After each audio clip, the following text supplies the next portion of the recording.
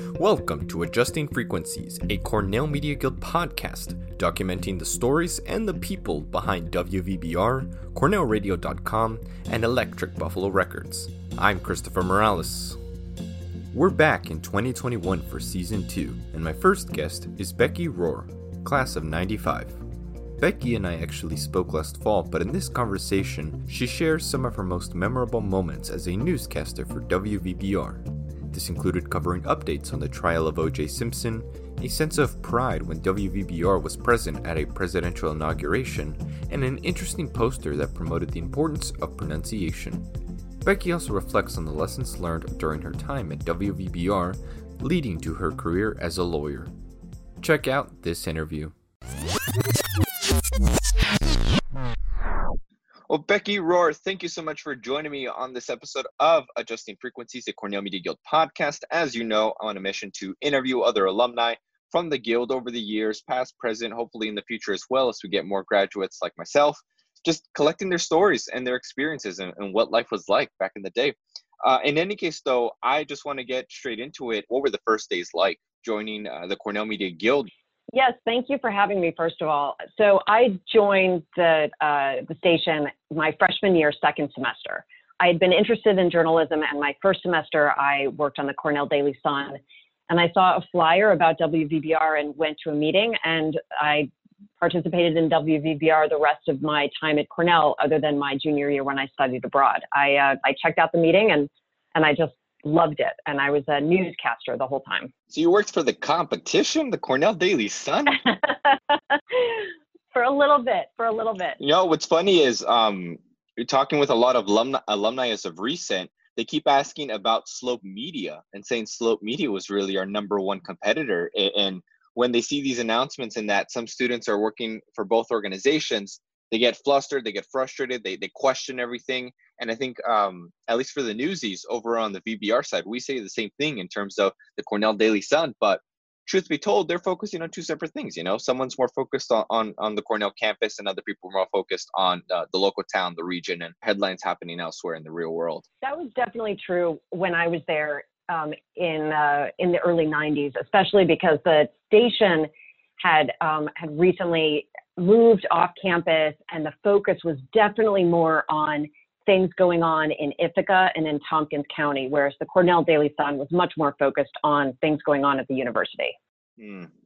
So I want to ask, in terms of your training to be a newscaster, did you have a particular mentor, or do you remember just being under the guidance of someone in specific when it came to practicing journalism, and who you went to for advice? So I don't think I had really one particular mentor. And I would say that it was a great thing about the station, actually, that it's a group of people who were all there wanting the station to succeed and wanting to help other people who are interested in it. And so really from the very beginning, we were all encouraged to just take advantage of the opportunities. If you wanted to be on the air every day, you could probably do that and just get on the air over and over and practice. And the other people at the station, from the newscasters, the jocks to the sports guys, were all supportive of that. Mm-hmm. Would you mind breaking down some of the major stories you had a chance to cover, different experiences that you had? And one that I wanted to bring up in particular is one that I didn't get to live through, but still carries a bigger legacy to this day: the O.J. Simpson trial, the headlines. Just what was going on around that time at VBR for you? Yeah, so the O.J. Simpson trial started when I was at VBR, and I remember sitting across the desk, at the typewriters, preparing my news story, and I was planning to lead with the O.J. Simpson trial, and I was talking to the sportscaster who also was planning to lead with it because, from my perspective, it was a double murder trial. It was a famous person in the news, and it was a news story. And from his perspective, it's a famous former football player, so it was a sports story.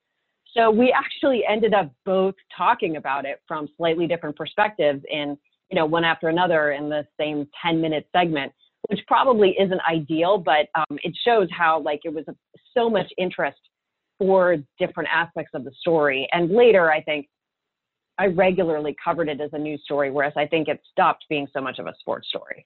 Right. No, and that's the crazy thing. I think when it comes to just, what we consider to be news and sports, for the longest time, we think there's a kind of line of division there as to how serious is the story.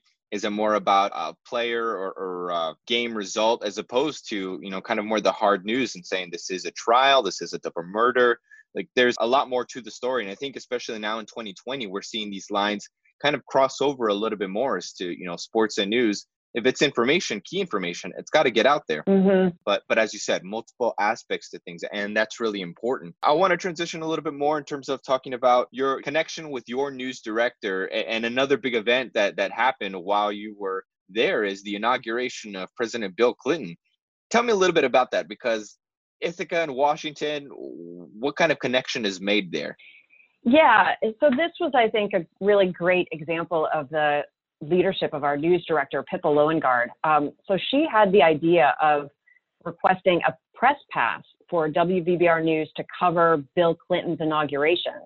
And another newscaster, Dana Hill, went down to DC to cover it. And it was really remarkable because, we were focused on being, the news source for Tompkins County, as our slogan went at that time. And I don't think it had occurred to the rest of us that we could be part of a national event like a presidential inauguration representing the station. And as I look at that now, it really is a good example of her leadership and having a vision that WVBR News could, be on the national stage and figuring out how to get a press pass and making it happen. And so it was really cool just to have a reporter from VBR there on the ground calling in the reports about what it was like. And it was really energizing for the rest of us in the news department. So I have to ask, what's the process like? Because I've never done that before, let alone I get a big celebration if I was just able to interview Mayor Svante Myrick, the current mayor of the city of Ithaca. Yeah, it was really fun just to talk with everybody about what was happening and hear Dana's experiences from when he went down there. And, at the time, also in the early 90s, everyone was there together at the station. And so it was definitely like a festive atmosphere. Mm-hmm. Did you have any big stories or big experiences of your own while you were on the job, in terms of who you think was the most important interview that you got, or a big story that you were able to break? Just what sticks out to you in terms of other stories you were able to cover as a newscaster? There was no particular big story. I remember being really just out in the community a lot. At that time, we were all encouraged to participate in 3 community meetings or community events a month and report on those. And so it was everything from, city council meetings to political rallies. Actually, I remember there was one event that was it was sort of a body positivity kind of movement where a bunch of people got together and smashed their scales. And that one has stuck with me over time. But those are the sort of local events that we really tried to cover at the time. And I love hearing that, because really at the end of the day, that's who we want to be as WVBR News, being with the community, being there at the events, no matter how serious or how crazy or how fun they can be, because exactly, you never know what's going to happen. One thing that I do think we can standardize, though, is as a newscaster, the way we deliver news, and particularly one big thing is pronunciation. Why did you leave that note particularly for me to bring up in the interview? Yeah, so I was in the Linden Avenue station, and we had this tiny news booth with a glass window that looked out over where the jock was sitting. And then the news booth, which was really like a phone booth, had all these paper signs with tips on them and reminders. And, what I remember even now, decades later, was a big sign with a picture that said the pronunciation of Iran is not Iran, that had it and was demonstrated with a picture of an I and a picture of a person running, so that we would never forget about that.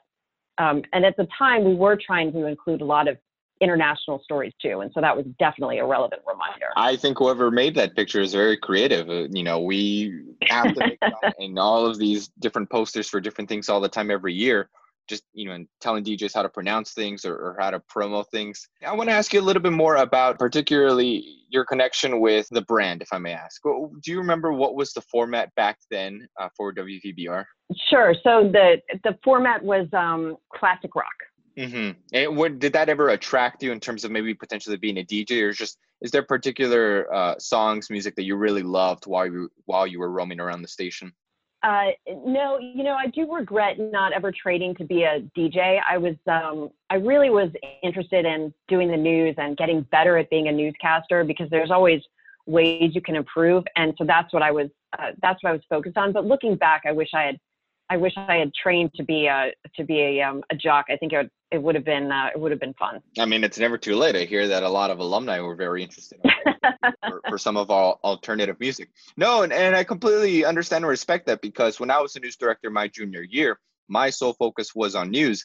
And what was crazy about that time period was that the year previous, we had just switched to the alternative format. I didn't know many artists, at least the ones that we were playing.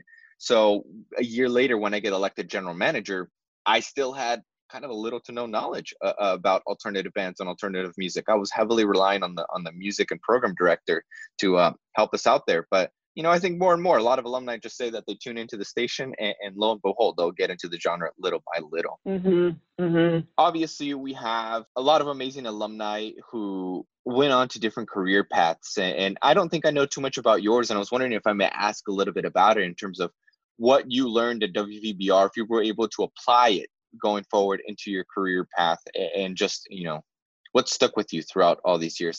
Sure. So I'm a lawyer. So I went to law school right after Cornell, Mm-hmm. and I became a litigator and a trial lawyer, and then I was a prosecutor for a long time. And I think that my experience at WVBR definitely prepared me for that. You learn, I think, as being a newscaster or anyone who's on the air, you learn like how you want to avoid dead air at any cost. Mm-hmm. And so you learn how to adjust on the fly and think quickly and think on your feet. And so it's good preparation for standing up and being in court, frankly. And I think what I really learned at VBR that I've definitely carried through with me to my career is that, 10 seconds, for example, is a really long time. If you definitely want to avoid 10 seconds of dead air. And if you have, say, 10 seconds before you're supposed to go on and read your news reports, you can edit your work or formulate a thought, and you can actually accomplish things in 10 seconds. And it forces you to work quickly and be efficient and not worry about perfection. Right. And I think, one last point about that is also that as the newscaster and a news reporter, I interviewed people, and that was sort of excellent preparation for interviewing witnesses later as a prosecutor. And so when I look back at my career, I can see a lot of even though I didn't go into media or broadcasting, definitely I use today a lot of skills that I developed when I was at the station. And I love that. It's funny thinking about you being a lawyer reminds me of my time in middle school and mock trial. I was also on the prosecution side, and I love the cross-examination, because you got to be able to ask the questions that haven't been asked yet, of course, without, risking an objection. Mm-hmm. But I think the other big thing that could be added to that list is the ability to write. And you were saying this towards the tail end, the ability to communicate as well.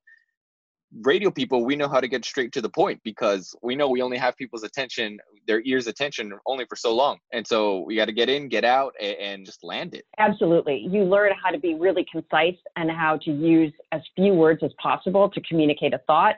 And that is definitely a valuable skill as a lawyer. If there was an alum that you could work with that your years did not match with, who do you think you would want to work with, and why? So I would say Keith Olbermann, and I know people of my era often mention his name, but even then, when I was there in the early 90s, he was known as a success story, and he certainly is today, but he also was known as somebody who gave back to the station. Everything good at the station, like any sort of relatively new piece of equipment, that, the thinking was that Keith Olbermann had provided it. And so he was a successful broadcaster, but also it seemed like he was just a really good person who wanted to give back. A legend, first of all, that echoes on the Yep. Yep. because, he generously helped pay for the Oberman Cornelius Studios. But also, were you at the alumni reunion event earlier this summer? Because that was the first time that I had a chance to interact with him at all. Such a gentleman, and he showed great interest in myself and a couple of other graduates, asking what our plans were in the future as of right now, and just gave great advice about just going forward with great humility and just determination. And I absolutely love that, and I love even that was the first interaction with him. It took a pandemic to make it happen, but I did participate in that. It was such a great event, and it was so good to see everybody in their homes and energized about the station. It was really cool. Let me ask you this, because you had the chance to experience VBR at such a different era as to what we have now, and we were able to deliver some updates. In your personal opinion, what's been the transition, the changes going from what radio was back in the day to what we see radio as today? Oh, there have been so many changes. I mean, one with the development of the internet, and just to give you a little perspective, it was my senior year at Cornell, so the fall of 1994, when we all first got email addresses, and so everyone was assigned their Cornell email address at that time. And now so the development of the internet has changed everything, but it's also meant that there's a lot more competition for people's listening ears. When I was in school, a lot of people all the time listen to the radio, and now you have a lot more competition, which I think then I would imagine forces everybody to really think hard about what kind of content to deliver and how to make it, how to really reach people. And then I don't think any of us ever would have thought about the rise of podcasts like this one, and how similar it is to radio shows, but in a completely different format. Right. And I think that another change is that I think there's fewer independent stations now. It used to be that you could go, you could graduate school and get a job at an independent station or an independent newspaper, and now those are harder and harder to find. Yeah, we're the last student-run commercial radio station in the U.S. Back then, I think it was 6. At least that's the last number I heard before. Now we're the last person standing. Yes, there were not many at the time in the early 90s either, but it's particularly impressive now that VBR is the only one. You spoke about competition for a second, and it sparked a thought again about the Cornell Daily Sun. The Cornell Daily Sun loves to keep their alumni involved as well. Have you been getting notices from them? Any invitations to events, and any insider tips you want to spill over for the Cornell Media Guild to capitalize on? Actually, I think, I think the rivalry is so much that when I joined WVBR, that was it for me in the Cornell Daily Sun. Nothing. Ooh. I was persona non grata, actually, which is too bad, because obviously people on both staffs have a lot in common and have a shared passion for journalism. But now I'm 100% VBR. And that's what we like to hear. My final question for you really is kind of a catch-all of things. If there's anything that's on your mind, a message you would deliver to the students today at the Guild, or to fellow alumni that you've had a chance to reconnect with over the years and in the reunion events, just anything that's left on your mind that you'd like to say and get off your chest? Yeah, it's a follow-up on what I said about my career path. I think I would encourage all the students currently at WVBR to think about what you enjoy about working at the station, and using those skills to help you decide on your career path if you don't already know, because it might be something broader than broadcasting or radio, but that you can use the skills that you're developing at WVBR, which is such a great training ground, and think about how you want to use those skills in your career later. And I would also encourage people to look for places to work that have a similar type of camaraderie of WVBR, because once you've been in that environment with people with a shared mission and who are all sort of working together to accomplish something, I think you'll want to repeat it in other places that you go. That's such an amazing note to leave off of. I mean, you being a successful lawyer is a prime example. I've met other people as well that didn't necessarily go into media, but all the skills that they were able to develop, they went forward with into the career. And like you said, just enjoying the experience as well. I mean, I only had a chance to experience 2 years at the Guild, but I'm so happy still. I'm happy for those 2 years. I'm happy to be involved as an ex officio board of director member. And, who knows? I keep telling Jordan Gremley, our current chairman, saying I'm coming after his spot. So he's got to watch out. In any case, Becky, I greatly appreciate it. Thank you so much, and for all the fun and the stories. Thank you for having me. It was my pleasure.